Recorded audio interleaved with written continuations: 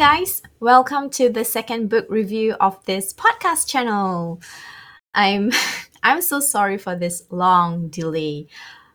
I'll admit even I doubt if I am ever going to keep this channel up.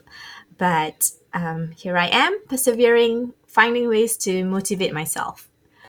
So I want to try to keep it casual and fun, in the hopes that you guys will not doze off as I ramble on. Okay, so for this episode, we will be talking about The Fisherman King by Kathrina Muhammad Daud. It's actually one of the finalists for the Epigram Book Fiction Prize in 2020.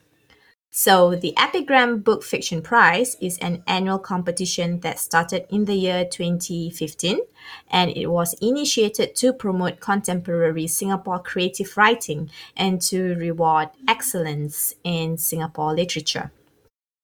But it was only in the year 2020 that the competition was open to writers from Southeast Asia. And I first chanced upon this book at Kinokuniya. What attracted me to it was the cover page. The illustration was so captivating, I had to pick it up. It was illustrated by Priscilla Wong. There is this glossy black snake that kind of blends in with the ocean, which is also in black. And then in the middle of the ocean waves, there is a tiny boat with a man inside it, which is safe to assume is the main character here. So it definitely caught my attention, and I was curious as to what is the relation between this giant snake and this little fisherman. Now, without giving away too much information, this book has a mixture of Bruneian folklore, mythical creature, and royal drama. Of course, it certainly is a bonus for me that there is a shipwreck element in this story. And if you guys have been following me on my personal social platforms, I have been very much into the Tang shipwreck, which was discovered near Pulau Belitung in Indonesia. Okay, so back to the story. The story follows Lisan, the fisherman's journey on finding his identity, proof that he is of royal descent. He disappeared for 8 years, leaving his pregnant wife behind to go on this quest. Of course, this did not sit well with his wife, Bathia.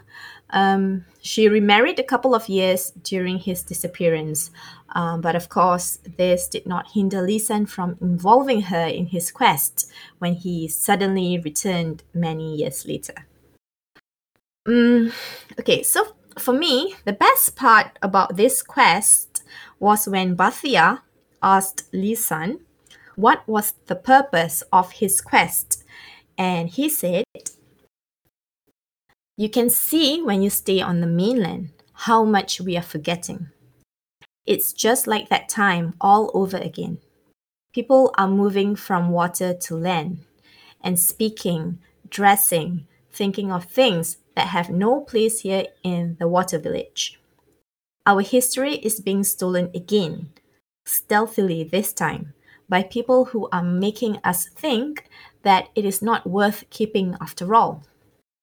So it's time for the jewels to be found again and remind us what losing them the first time reminded us of. This time, I want them so badly not for me. I think I want them because I believe in check and balances." Those words resonate with me because all those things mentioned is happening. And it made me think of all the practices that we have abandoned just because it no longer belongs to the time and space that we are currently experiencing. And ironically, the very people who are stopping us from carrying on these practices are our very own.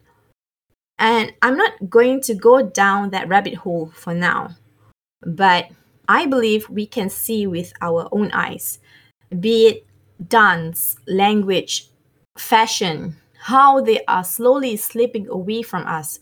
So I guess by searching, discovering, and holding on to these both tangible and intangible gems, we can be reminded of who we are.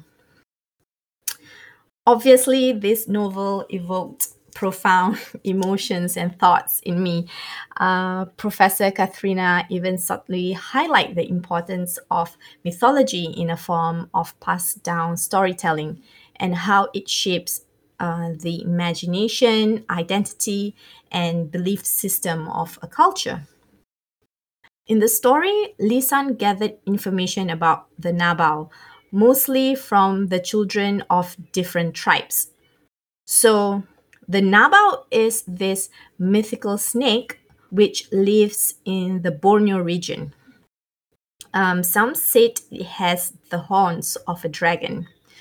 In this book, it mentioned that just one of its scale is as big as two palms held together.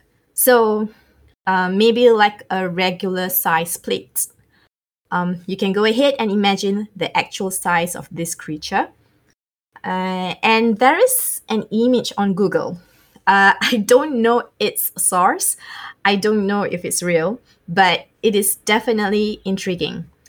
It's an image of a large snake in the waters taken from a wide angle in the year 2009 in Sarawak. And I read that different race or tribes perceive the Nabal differently.